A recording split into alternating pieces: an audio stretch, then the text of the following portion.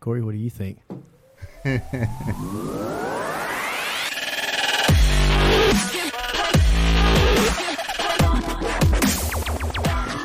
Hey, what is going on? It's episode 78. Should have practiced that one, huh? It's 78. Is it? Okay. Are we going? Are we showing recording and all that on the? Yeah. It shows that we're recording. Doing and this. The volume is picking up the volume. Yeah, looks like everything's picking up on it as far as I can tell. Go ahead and start talking into your microphone. Mic 1. Here we are. Hey, man. So it looks like there's just one line for both of us. Yeah, that's the audio. Just okay. As long as that's moving up and down, then the computer is picking up what we're saying. All right. A couple of professionals showing y'all how it's done. Yeah. Guess Corey's more important than we thought.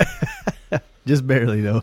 I feel like we can have this figured out pretty quick if we decide that he's cramping our style. Yeah, it's pretty funny. Anyway, dude, so welcome back for one. Yeah, thank you. Second off, on my Facebook timeline, something came across. Yeah. From last year. Okay. Last year I was flying to around this time I was flying to California for a business conference. Going to Palmdale? No, this was a conference up in San Jose area. Okay. What's that area like? Very nice. Okay. I might have said this on the podcast before, but I kind of see why Kevin Durant left Oklahoma City for Golden State. Yeah, so that's northern coast of California. Yeah, that's San Jose, San Francisco area. Yeah. Because when I go out to Palmdale, mm-hmm. I always, and even L.A., like I fly into L.A. Or Burbank. Yeah. And then Burbank's basically Hollywood. So that's where all the movie stuff happens.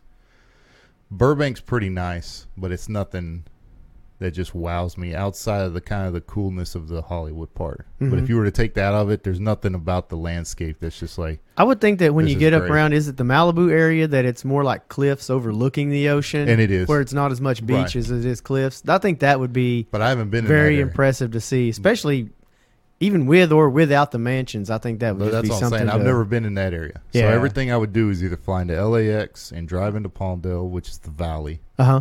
Lancaster area, which is terrible. Yeah. Or Burbank, which is kind of cool, but it's only cool because like you could see I saw Big Black from from Rob Dyrdek. Yeah. So I met him at the hotel. He's a funny dude, man. Who's that? Stein, Bill Stein, the boring guy. He's on all the Visine commercials, like he's a genius and he's real Ben Stein. Ben Stein. Ben Stein, yeah. So met him. I have a book of his. I took a class in college where you had to read one of these kind of self-help books, kind of encouragement books, like how to win friends and influence people or whatever else. Right. Anyways, I was looking for one to read that was super thin, and he had one, but it was how to lose friends and alienate people, and it just told you everything to do that was the opposite of what successful people would do. Yeah, he's pretty... And it was hilarious, man. It was a fun read, and it was a short book, so it was good. Yeah, I met him at a Burbank airport. Same Burbank airport that I met Big Black at. Yeah. So that's cool in that regard, but it's not like the beautiful scenery of Burbank. Yeah. So I kept, and that used to be all I went to. So I'd go out there and I'd be driving to Palmdale through the valley, and I'm like, man, dude, why would anyone want to live in California's overrated? Yeah. Fast forward about 2 years ago, I flew into San Diego. Yeah. And how mad was Phillip Rivers when they moved the Chargers? I know, man. That's exactly what I was thinking. He didn't move. He said, I just commute. Yeah. And that's the thing, man. San Diego, when you go to San Diego, that's why people move to California. That's Southern California at its best. Yeah. It's not.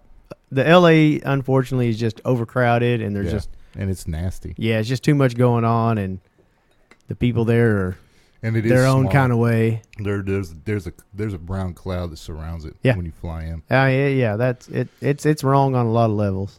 So last year we went to the conference. Yeah, and I fly into San Jose. Yeah, and Montego Bay. That's where I was staying at, which is where Pebble Beach is at.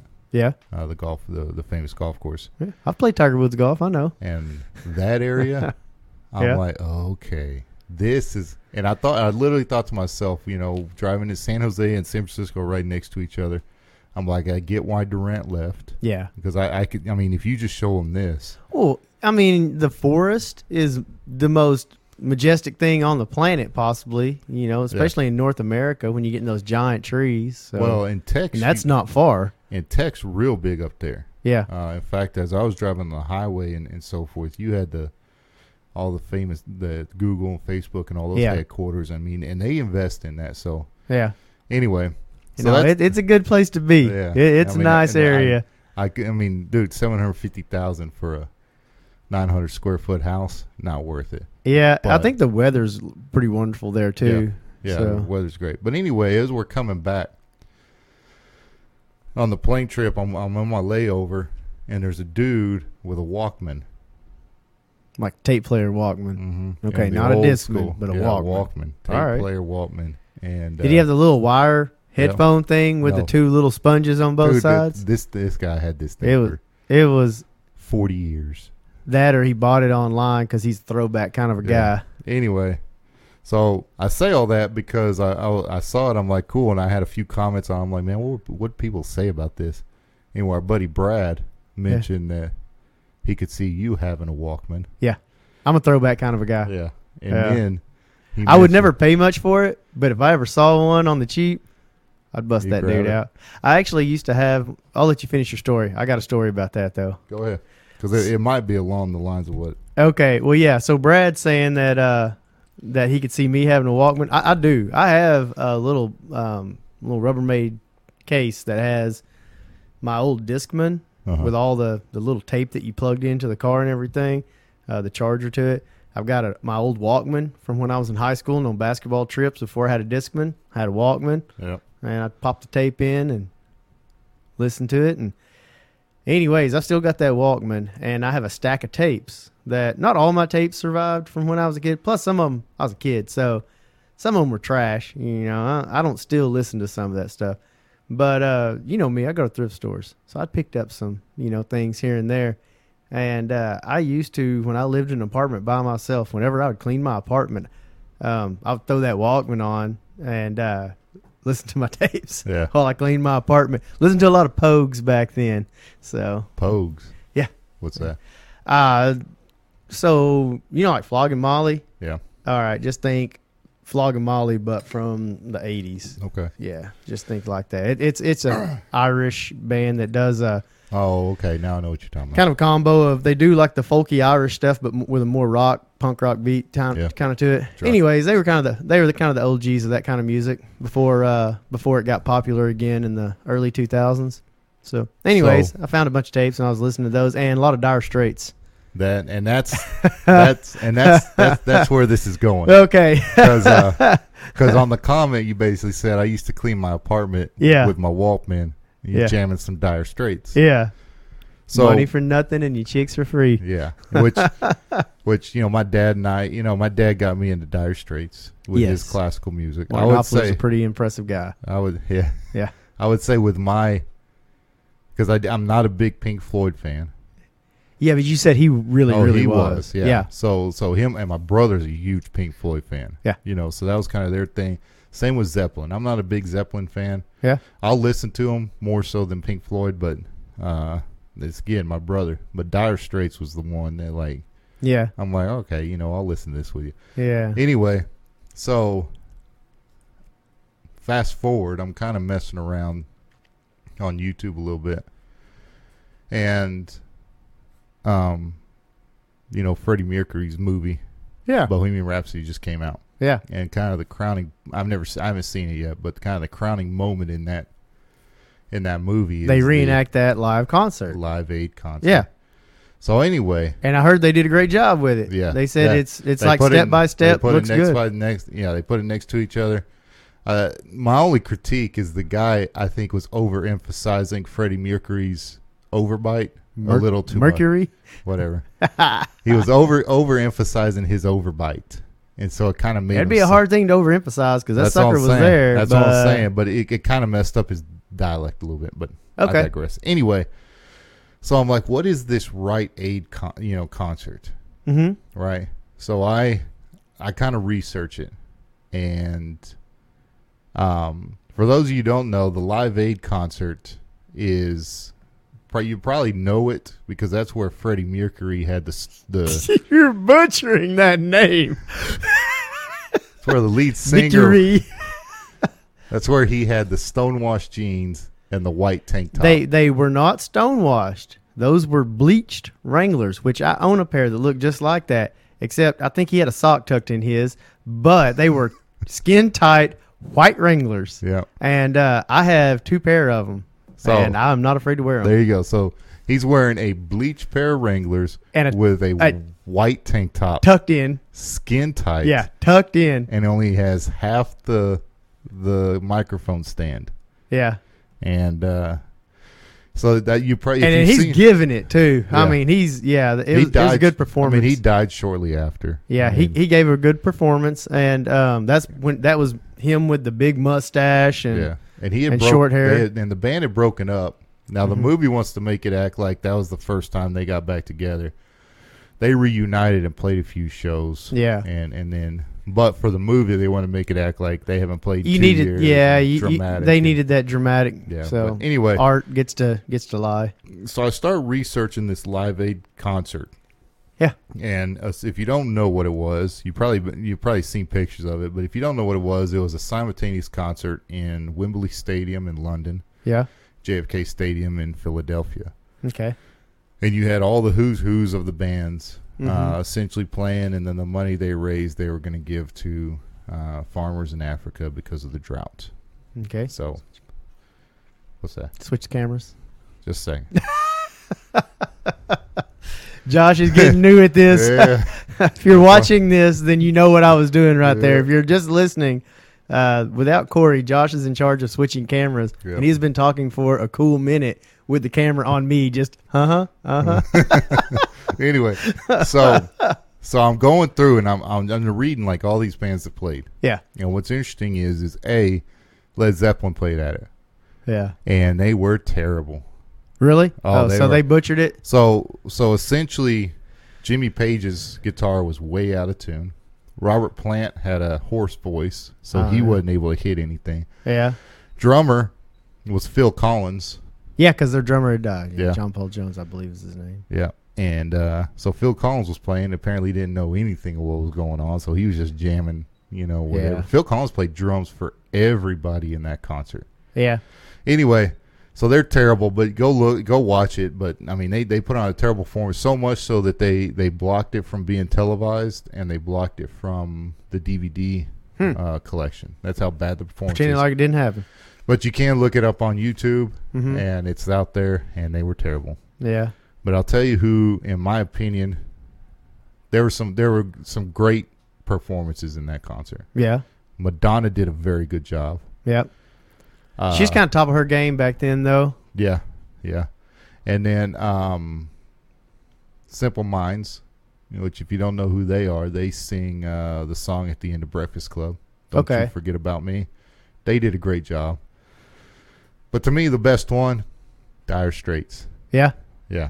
They came out Money for Nothing with Sting singing the Yeah, it was cool. Yeah. And then they turned around and did Sultans of Swing. Yeah. An 11-minute version of Sultans of Swing. And what I love about that song is it's a catchy song, but the guitar is just great in it. I've always loved in Sultans of Swing. Yeah.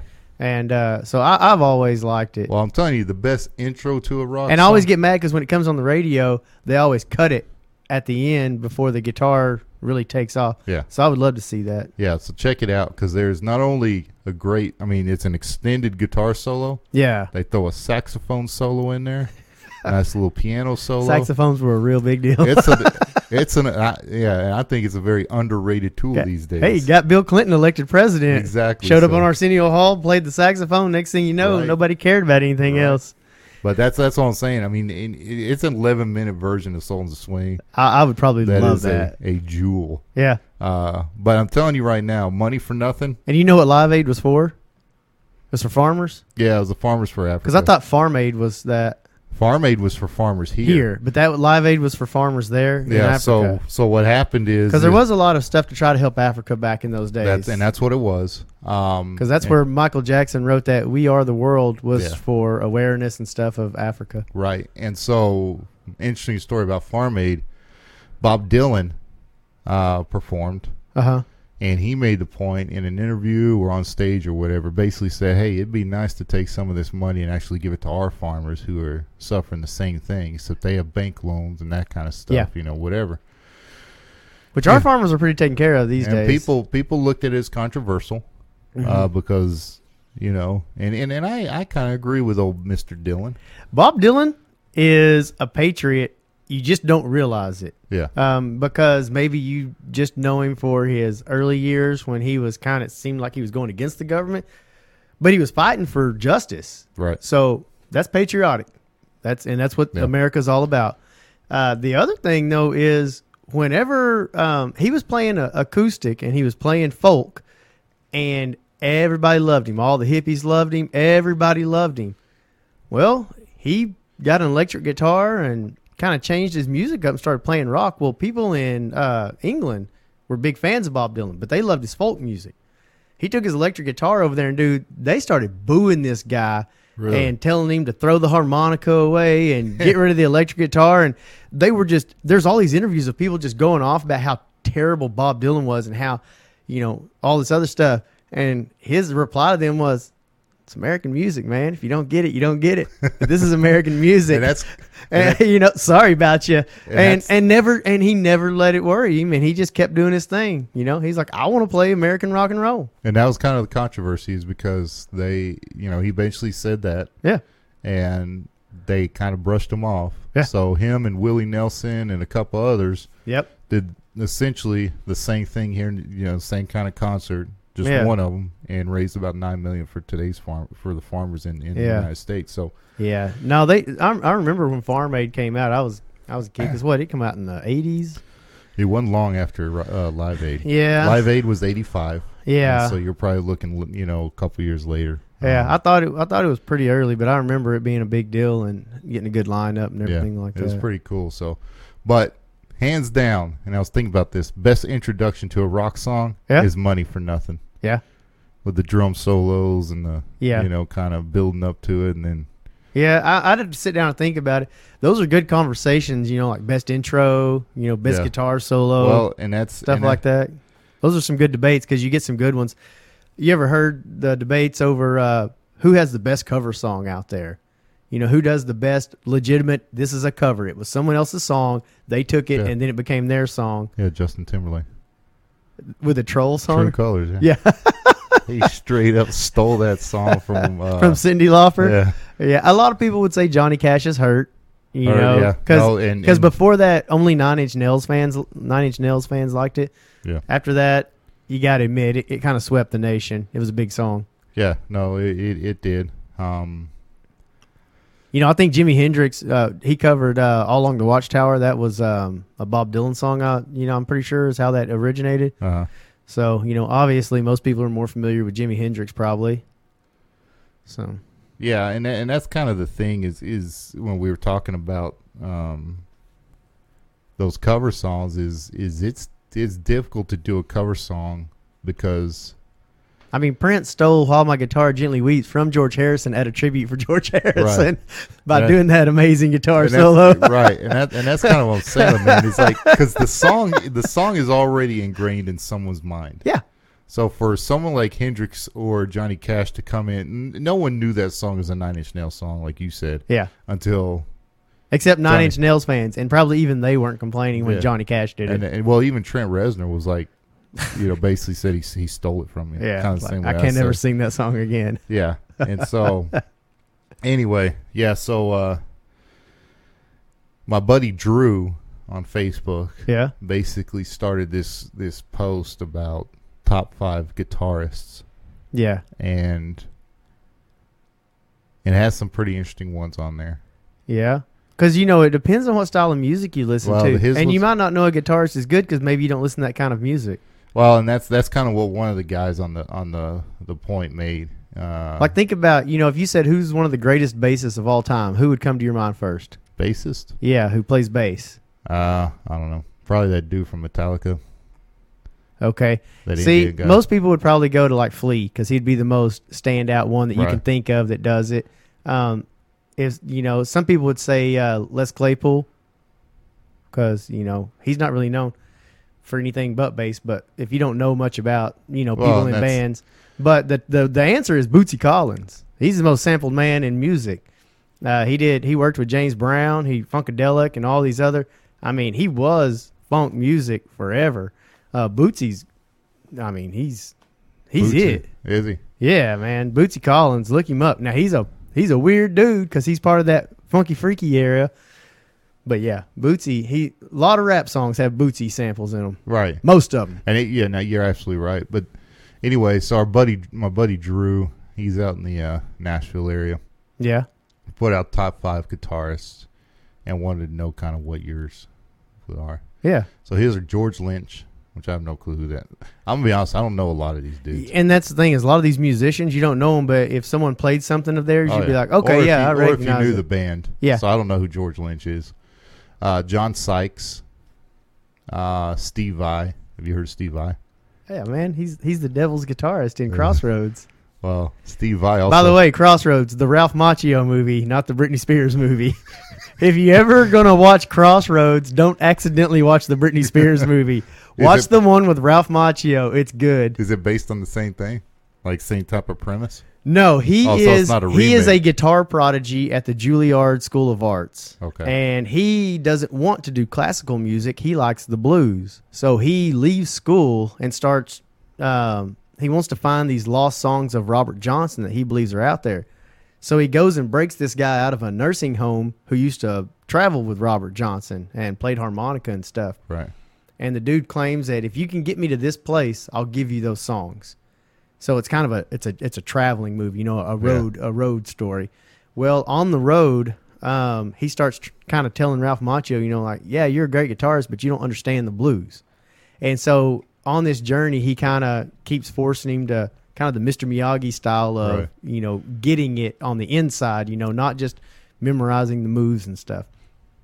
Anyways, he becomes like this, That's Steve Vai doing that? No, it's Ralph Macchio, and I don't know. I can't remember the guy's name that plays the old guy that was friends with Robert Johnson.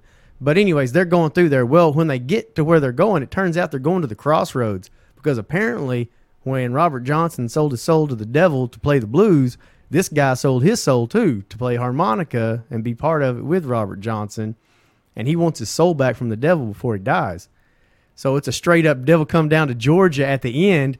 They go to this area where there's just a bunch of people sitting around, and Ralph Macchio has to play against the devil's prodigy. And the devil's prodigy is Steve Vai, and the devil gave him his ability to play guitar. And Ralph Macchio has to go back and forth with him. Like I said, devil came down to Georgia style. Nice. And the whole ending is nothing but guitar solos back and forth.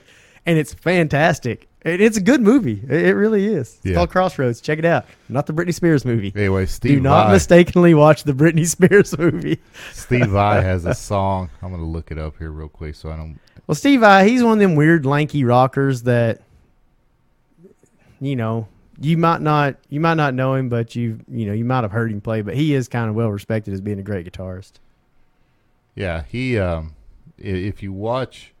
A lot of wiggly woo. Yeah, go watch.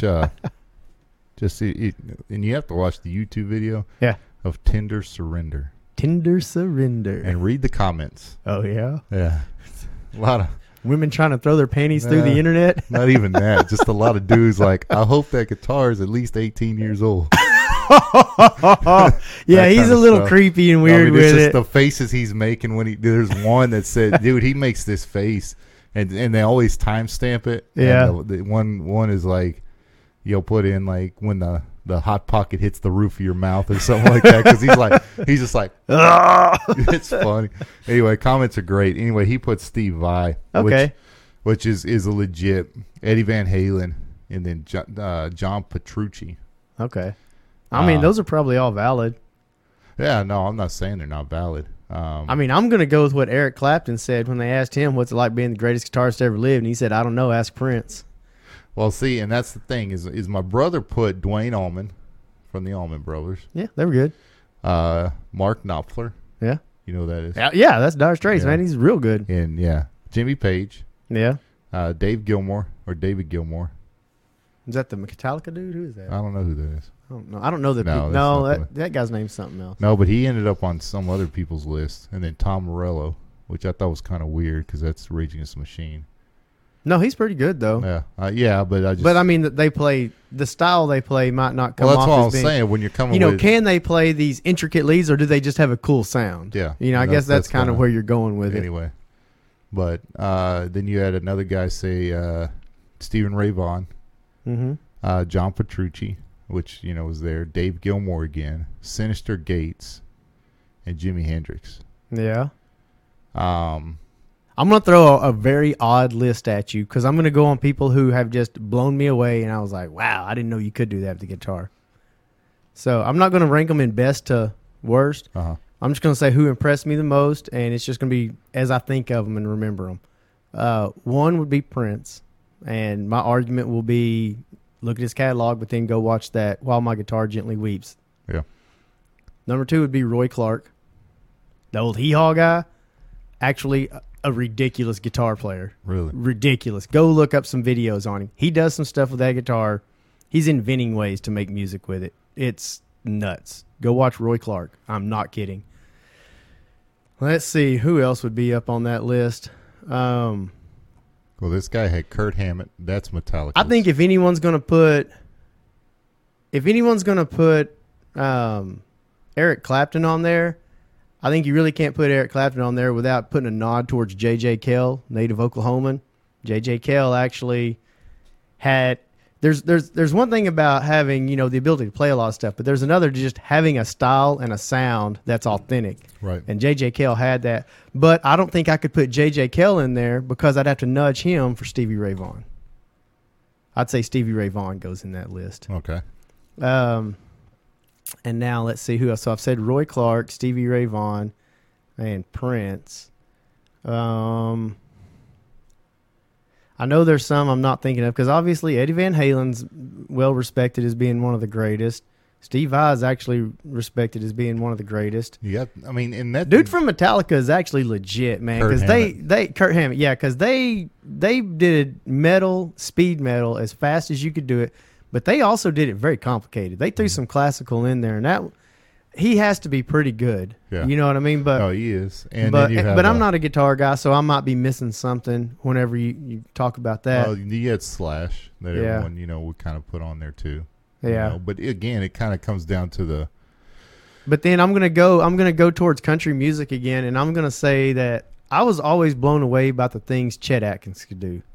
They called it chicken picking. He had his own style of playing, and it's just impressive. When people do something with a guitar where they don't have to sing, they can just entertain you with what they're doing with their guitar, they're good, in my opinion. There you go.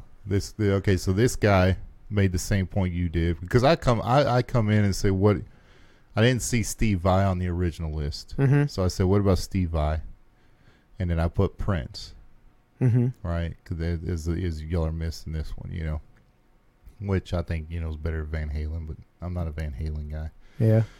Anyway, so we kind of so this conversation kind of goes, and then this guy comes in and says, "I'll accept your list because you said favorite, not best. Some people do best guitarist lists as though they're speaking ex cathedra." By the way, so he puts his list number one: Chet Atkins, Jerry Reed, Merle Travis, Maybelle Carter, Neil Schon, Brian May, Don Felder, Mark Knopfler, Chuck Berry, and many others on the rock side. So he kind of made the same point you did. If you're a country guy, then you want to kind of lean more towards then it's a whole new list. Yeah, because what he's talking about with Maybelle Carter, what she did was she invented a sound, and that's why she she was good. That she could do things with the guitar that was. Almost people were like doing like, oh, wow, I didn't know you could do that with the guitar. She was one of those type people. Right. She invented a lot of sounds and things with it and styles. I think she kind of invented a style of playing also. But, the Carters are responsible for country music. Now, the way they went about doing it, she was the talent, but the old man Carter, he didn't really have any talent. What his talent was is he would travel around the Appalachian Mountains to all these people who had been writing songs and everything else, and he'd collect those songs, not give anybody hardly any money for it, and then he would bring it back and record it and make money off of it. So he was kind of a shady character. But the Carter family, as far as Maybelle and them, the sisters were very talented and could play and sing, and they invented country music basically. Yeah, Chet Atkins, his chicken picking is pretty impressive. But if you don't like that kind of music, maybe you don't like it. But you got to sit down and respect it. But seriously, go watch Roy Clark. He could do some things with that thing, man. Like, when he's done playing it, you're like, how are your fingers still attached to your hands? Because it looks like you should have just raked them off a long time ago. Really? Yeah.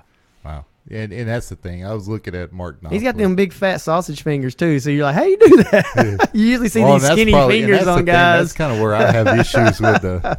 Anyway, usually you see these long pointy fingers on these guitars. And look like Kawhi Leonard's hands. Dude's built like the dwarf Gimli. But yeah. So anyway, yeah. So they did that. And anyway, he passed away recently, by the way. Mark Knopfler learned his style on a bent guitar handle. Yeah. Yeah, so he picked up a guitar to play, and it had a bent handle. Uh-huh. So the only way he could make it sound, they don't call it a handle, but go ahead. Bent neck, had a warped neck. Yeah. Is what it had. Yeah. And so in order for it to make any type of decent sound, that's how he had to pick it the way he did. Yeah. Which apparently is a. Well, he probably had to push down real hard. Phenomenal, but the way he picks the guitar apparently is a phenomenal. No, thing he's in the guitar world. he's fantastic. I'm not a guitar guy. So. He's a fantastic guitarist. But on that note, Dire Straits. When I was 10 years old, and I imagined myself as a rock star, like all 10-year-olds do. Yeah. What Mark Knopfler is wearing in his Live Aid concert is what I expected me to be, like a headband, jeans, cool shirt. Yeah. You know what I mean? Like that was the look, that Dire Straits look. Because then you had Sting out there all hippie. Yeah. What's his name? Clapton played Layla and White Room. Yeah. And that dude looked like he was an accountant who got off work on Casual Friday and came down and played the guitar. That's what. Yeah, he changed his image, man. He cut his hair and shaved his beard, and he started looking. Yeah, like you said, he started looking kind of yuppie after that. He looked straight corporate. Which that was the yuppie era, man. You saw a lot of the old hippies shave their head and become yuppies. So yeah, it was just kind of a thing because everybody loved that they were stepping into the future, a new era, and they felt like they were responsible for it. I don't know. I might be misinterpreting that. But that's how I felt. A lot of white shirts tucked into light khaki pants. Yeah. At that concert. You know what's hilarious is go back and watch people from the early 80s, especially comedians. Their neckties were about 6 inches wide. I mean, just clown. And their suits were always too big. They always wore their suits oversized with shoulder pads, big shoulder pads. Yeah, Phil Collins, though, man, was all over. If you go, I've watched probably about 30 or 40 of those, just each song. Cause he's a musician, man. If you go to Live Aid's YouTube page, they basically have the whole concert broken down into each song. Yeah. And, we don't understand how talented some of these people are because we only know them for what they're famous for. But the way they got in that position was by being crazy talented in a lot of areas. And, a lot of these dudes can play a lot of different instruments and stuff. But getting back to what you were saying about playing a guitar with a bent neck. So it's crazy how many stories, especially in, especially in rock and roll, because that's where I've seen, it seems like most of them. But I've heard about them in bluegrass, rock and roll, rap, every genre. Someone who kind of changed the way it was done. There almost always seems to be that thing like, well, I had to learn how to play on a bent neck, so that led to this style that I play. Right. Johnny Cash always said that the reason they kind of had that signature sound, it sounded like a train coming down the line. He said, well, we weren't really that good at our instruments, and so that's just how it sounded because that's as good as we were. He probably didn't give his band enough credit, but that was his explanation of it. He's like, well, we just weren't that good, and that's just how it sounded. So Jimi Hendrix, I believe, He was either right-handed and played a left-handed guitar upside down, or I think he was left-handed and played a right-handed guitar upside down because he just bought a guitar. Right. And so I think he strung it, to where they were, he just strung it upside down and then played it upside down. But that's how he learned how to play and what he played on early on. Yeah, it's crazy. And then I'm wearing for those who are watching, I'm wearing a Sun Records, Sun Studio t-shirt. When we went on the Sun Studio tour, they talked about the beginning of rock and roll. And in the beginning of rock and roll, now distortion is a big part of it. Right. They said that the way distortion came about, and have I told this story already? Am I double telling stories on this podcast? You've talked about the Sun. Yeah, you've told. Oh, okay. All right. Well, anyways. The amplifier falling out of the car. Yeah, the amplifier fell off. Ike Turner and his band, their amplifier fell off their car. That's Tina Turner's Ike. Yeah. But not the cool Ike. Not the cool Ike. Yeah, that's the Ike Turner that had the heavy hand. So anyways, yeah, their amp flew off their car, tore a hole in it. They decided to, and they're like, hey, it sounds kind of cool. So they rolled with it and recorded. Anyways, there you go, distortion. It's weird how that stuff happens. But yeah, same way with rap, and stuff like that. The whole way that hip hop all got started, scratching records and beats and all that other stuff. And just if you go back and you watch the documentaries on how that all got started, it's cool, man. It's people trying to figure something out, and they don't have a lot of resources. The bluegrass guys that are so famous, like Ralph Stanley and Bill Monroe and all them, one of them told a story, and I can't remember which one it was. I want to say it was Ralph Stanley, maybe, told the story of when they were kids. They would stand back to back and play their banjo and guitar or whatever and start playing a song. Right. And they didn't have a lot of ways to have fun. So they would play a song, and they'd start walking around the house in opposite directions. And they said when they got around to the other house, they'd see if they were still in time playing that song. Really? Yeah. And that was their game is they would try to get so in sync that when they got around to the other end of the house and they'd been playing separately for a little while, that they were still in time when they got back around. Wow. Little things like that.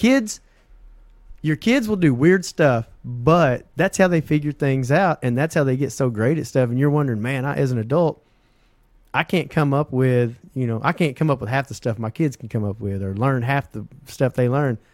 Man, kids are special, and if you give them an opportunity, they'll turn something into a game, and next thing you know, they'll get good at some random skill that you would have never even thought to try to get good at. Yep. Yeah, that's crazy. So you well rested? No. The old camp week knocked you out, huh? Yeah. So this past week, I was at the Rock Creek Youth Camp, volunteered as a counselor. I've always given a hard no every time they've asked me, and not just to be a jerk, but because, for one thing, I have to use a lot of my PTO time at work for weather days, because I get paid hourly and I work outside. Right. So if it rains for a week solid, sometimes I got to go home and use vacation time, and I'm not on vacation. I'm just at the house trying to find something useful to do with my time. So, I'm like, I don't got a lot of vacation. And, plus I've always said, I kind of got a short temper. I don't think that, putting me in charge of a bunch of rowdy kids for a week is a good environment for me not to yell at one of them and hurt somebody's feelings or something. But anyways, this year I buckled down. I did it. And I said, all right, I'm going to be a counselor. My boy Samuel, he graduated this year. It's his last year at camp. He said, I'll go to camp this year if you'll be a counselor. So I was like, all right, man. And so I went, and I had the high school boys cabin, and it was supposed to be me and another guy. And this guy has like 30 years experience with church camps. I mean, he went to camps growing up. Yeah. He's been a counselor. He puts his own camps on. That's why he wasn't in there. I looked at the list, and he was the counselor. I was the co-counselor. So I'm just there for crowd control and assistance. I was like, man, this is gonna be all right. My first time ever doing this. It's gonna be good. No joke, man. I show up, and that dude is not in the cabin with me. I am the lead counselor of all these boys, and he's doing administration stuff over here because somehow there was some kind of a deal where it was just an unfortunate series of events. Someone who was supposed to come last minute couldn't make it, and they rotated a bunch of people, and he got rotated out. Yeah. And I was like, wait. I don't know what I'm doing here, man. I don't even know how to discipline a bunch of other people's kids. I know how I would discipline my child, but I don't know how to discipline other people's kids, and I'm going to have them for a week. So anyways, they don't sleep. They stay wound up. They eat candy constantly, drink sodas. They give them sodas at night because that's apparently what you're supposed to do for kids. By the way, our buddy David, to fix that problem, took his dudes outside, made them run a mile, push tires. Made them run a mile. Yeah. One of the counselors had his campers doing burpees so they would go to sleep. Had the workout dice out. Yeah. But here's the other thing, man. You know, I'm the littlest dude in my cabin. I got a cabin full of kids, and they're all bigger than me. I'm thinking, man, you know, how am I supposed to boss a bunch of kids around that I don't, you know, I only know some of them. I didn't know all of them, but I knew quite a few of them. But anyways, day one, they were a little bit rowdy, and I gave them a lot of freedom. Day two, they stayed pretty rowdy, started kind of working on me, had a couple incidents that got under my skin a little bit. So I told them, I said, all right, guys, here's the deal. And I listed what I was aggravated about, and I said, I'm going to go take a shower. I'll see y'all in a little bit. So I left, and I came back, and they were chill. They'd had time to think about it. You know, I was like, remember where you are and what you're doing. You know, I'm glad you're having a good time and all, but some of this stuff y'all are doing, that's crossing the line. And, you know, I'm in charge of y'all still. I'm a fun guy, but I'm still in charge of y'all. It's on me. So anyways, long story short, after that little talk, you know, we started kind of, you know, getting things kind of in line and getting to know each other a little bit better. But just no sleep whatsoever, man. And not only no sleep, but just the physical activity. So Steve, one of the guys that was there, he was in charge of some of the games and stuff. He has these things called knocker balls. And this thing, when you air it up, is 12 foot tall, and you can put 2 human beings in it. And you strap them in. And what we were doing, adults, kids, anybody can do it because it's got these big straps you strap to, and you face each other inside this big aired up ball. And then a bunch of people just roll you down the hill. And you're just end over end, man, going down the hill. And then some people catch you at the end and, you know, kind of get you right side up, and you climb out the little hole that you crawled in of. And anyways, so we were doing that, and it's a blast. And the kids loved it and everything. I made the mistake. So the kids, because they were short, we couldn't get their feet in the bottom strap. So we were just like, well, just strap into the top straps and just let your feet dangle on the bottom one. I made the mistake of your daughter needed someone to roll down the hill with her. We didn't put her feet in the little strap. She's tall enough. The whole way down the hill, her knees are just flying at my face, man. And if she wasn't tucking them in, she'd have karate kicked me the whole way down the hill. Yeah, she's how tall is she? Like, what is she, like 4 foot something? She's 5 foot. Is she already 5 foot? Yeah, so if she's not 4 foot, she's 5 foot. Yeah, well, I know she's 4 foot. I thought she was like 4 foot. Okay, she's something. 5 foot. Yeah, she's 5 foot. She's up there. Yeah, no, she's tall enough that she should have had her legs in that thing, because man, she was just about. I just saw feet and knees coming at me the whole way down. And those legs aren't small either. Man. Those are clubs. Yeah, those aren't chopsticks hitting you. I was thinking, man, Josh would love to know that I got beat to death by his daughter's feet in a knocker ball rolling down the hill. Dude, speaking of her feet, man, those things. I was surprised you didn't pass out. The green gas coming off of them. So at one point, she was just walking in the mud and just digging her feet in the mud. I took a picture and sent it to your wife. I was like, whose kid is this? But no, the kids had fun, and they're wild and crazy, and you know, you make connections with them. So I had a good group of guys. I enjoyed them. But here's where it gets great. They have a skit night, okay? Yeah. And the guys are kind of on cloud nine, because last year's skit, they killed it. Pretty much what they did was they did impressions of people at camp, like counselors and administrators stuff, but they did bad impressions. They're like, "Hi, I'm Terry. Only get one biscuit for breakfast. Don't get two." And did the whole little mouth puppet thing with their hands. And they just killed everybody, just murdered everybody. Is that the girls' cabin? This was the guys' cabin last year. Did this. So this year, they're like, we got to beat last year's, you know, because last year's was the funniest. And I watched it. Last year's was funny. Those guys did good.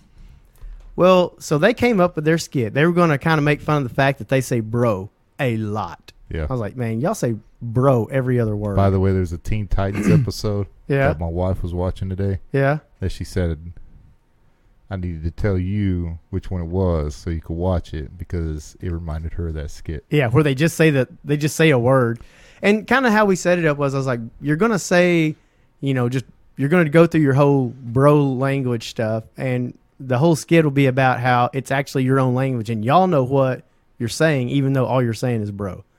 It's kind of like that with, I've seen it done with the word dude, because back in the day, people used to say, dude, and dude, where's my car?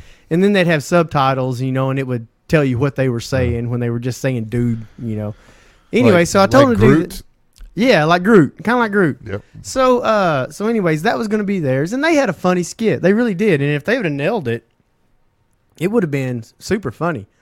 But they did not nail it. They did a good job, but they did not nail it. And the reason they did not nail it is because they were shook.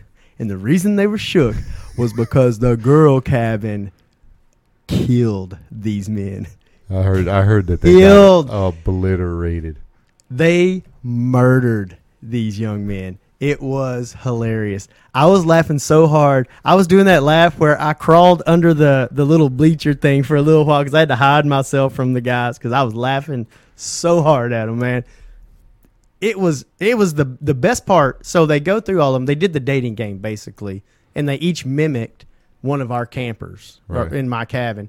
And then they had one girl who was, the MC, and then one girl was playing the girl they were trying to score a date with. And so each one did an impression of that guy asking, saying, here's why I would be great. And they just make fun of whatever they're into and however they looked. But they had their mannerisms down really, really well. And but the best one was one of our campers. Sorry, Jeremiah, I'm going to call you out. Jeremiah has got a big personality. He's one of the funniest dudes you'll ever be around, and he's just cool dude, super hilarious. I like Jeremiah. Yeah. This girl, Alexis, that's what I heard. Murdered him with her impression. That's what I heard. And what's funny is she had already murdered him, and then she ended it with that little cherry on top because he would do this thing where he'd act all excited, and he'd start kicking his feet and go, woo, and he kind of, I can't do the Jeremiah sound he'd do, but he'd get like this excited laugh, and he'd start kicking his feet and shuffling them.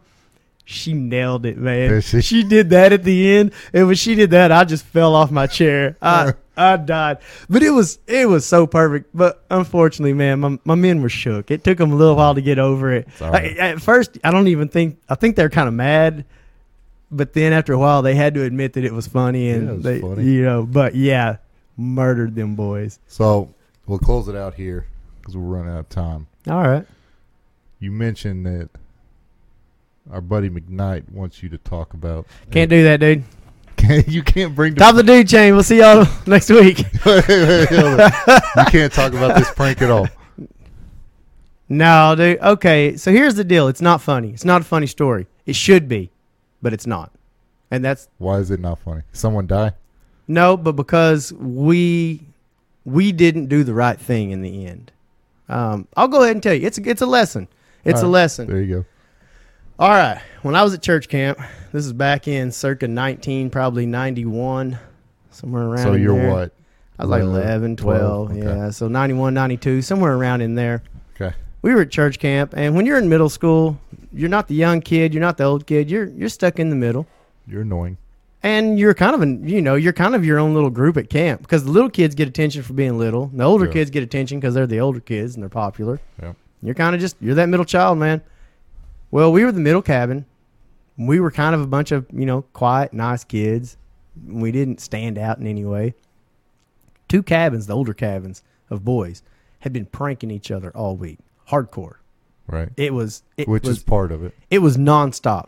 Every day, there was multiple pranks happening. Right. Every day. The last night of camp, we were sitting around our cabin, and we're like, it'd been fun to prank somebody. And then we got to talking about, if we prank these guys, we're the last people they would expect to prank them. Right. And so we're like, well, what can we do? So we got this idea. We took, all right, those trailers that like a band would have that they keep their instruments in? Yeah. Those little closed up trailers? Right. Someone had one of those up there that they'd brought, probably chairs and things in. Our whole cabin goes over there, and it wasn't hooked up to a truck. It was just sitting on a block. So we picked up the tongue of that trailer, and there was enough of us that we were able to roll it. And we rolled that thing down a hill in front of the boys' cabin number 8, maybe. I think that's the cabin number it was. And we pushed that thing up against their door, set it down, and went back to our cabin. So the next day when they got up to go to breakfast, they weren't going to be able to get out because they were going to open their door, and there's going to be a trailer there that took up the whole door because, we pushed it right up against it.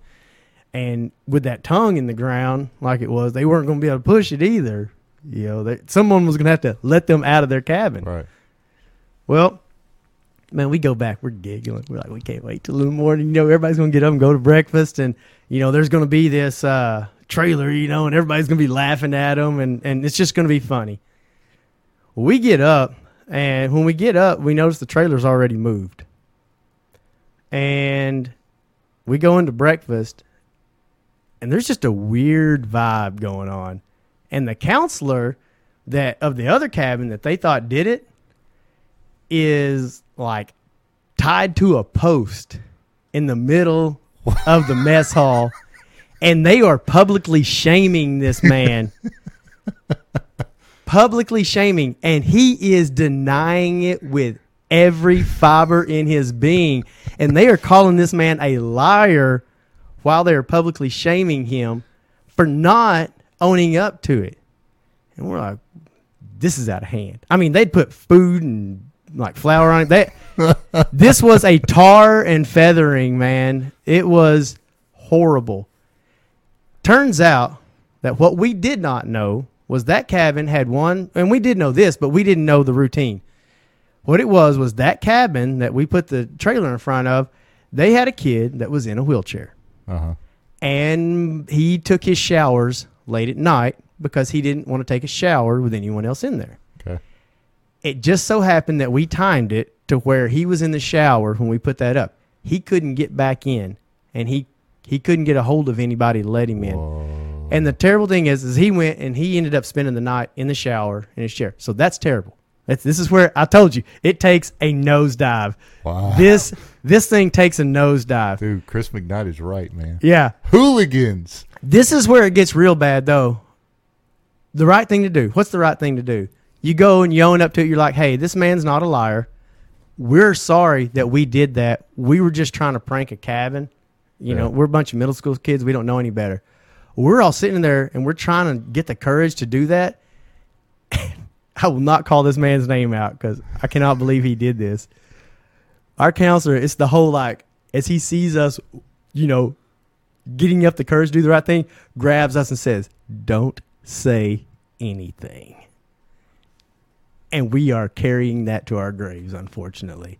That counselor, they shamed him to the point he was crying and trying to explain to this young man that he had nothing to do with it and that he knows that no one's ever going to believe him, but that he feels bad. I'm telling you, I have things in my past that are on me that I can only blame me. This is the one I feel guilty about. All those others, I'm like, you know what? I've been forgiven. All right, okay. Things are good. But this one, How old's this counselor? the counselor, Uh-huh. he was probably early 20s at the time. Something like that. He should have known better. Yeah. You own up. Because like I said, here's the two people who were Was he most affected was he by this. part of the prank? Yes. Okay. Yeah. That's where here's the thing, man. We're carrying this to our graves because I have felt guilty about this I've just now started talking about it, and I don't tell it because I'm like, it's a funny prank until it gets to the end, but then it's like, you got to do the right thing. You've got to own up and be accountable because that's something people don't do anymore. People will just, you see people getting shamed online all the time, and then as soon as it comes out that, hey, turns out that this story against them was false, do you ever see anyone lift them back up? No, they tear them down and then they walk away like nothing happened. Yeah. That's just the kind of the world we live in. Mm-hmm. Well, it started with, it started way back then. It didn't start now. This has been going on for a long time. Well, People who aren't accountable and don't own up. That's just society. But we were That's all. kids. We had an opportunity to learn a valuable lesson, And that's we my didn't. point. But the two people that were affected is, that kid, unfortunately, I guarantee there's no way he just got over that. There's no way. All right. He deserves way more than an apology from us. Second of all, that counselor, that young man that was a counselor that was publicly shamed and called a liar, you can't tell me that didn't affect his life. Yeah. Because that changed the way people looked at him in his circle even. Because, he wasn't at that camp because he was from some faraway state. He was there because he was from the region. Right. You know what I mean? So you're talking about two people who are greatly affected by it. And that's why I don't want to tell. It's not a funny story, man. Do you know these guys? Like, do you know who they are? I mean, No. Is there any way you could Facebook stalk them and like? I honestly can't remember either one of them's names. I do know that one of them, his dad had been a counselor for years, and they're good people. Good people. So And like I said, we were kids, so I try not to put too much blame on us for not doing the right thing. But, getting pulled back by your counselor and being told, don't do anything. We listened, but I have never felt more wretched. And every time I think about that story, I just feel wretched on the inside. And I honestly think that it's kind of caused me in a compensation kind of a way. Compensatory. Yeah. Butcher I tend word. to, I tend to try not to be that way anymore. I'm quick to sell myself out. If I see someone who's getting picked on or who's the butt of the joke or getting bullied, man, I'll go over there and take punches with them if I have to.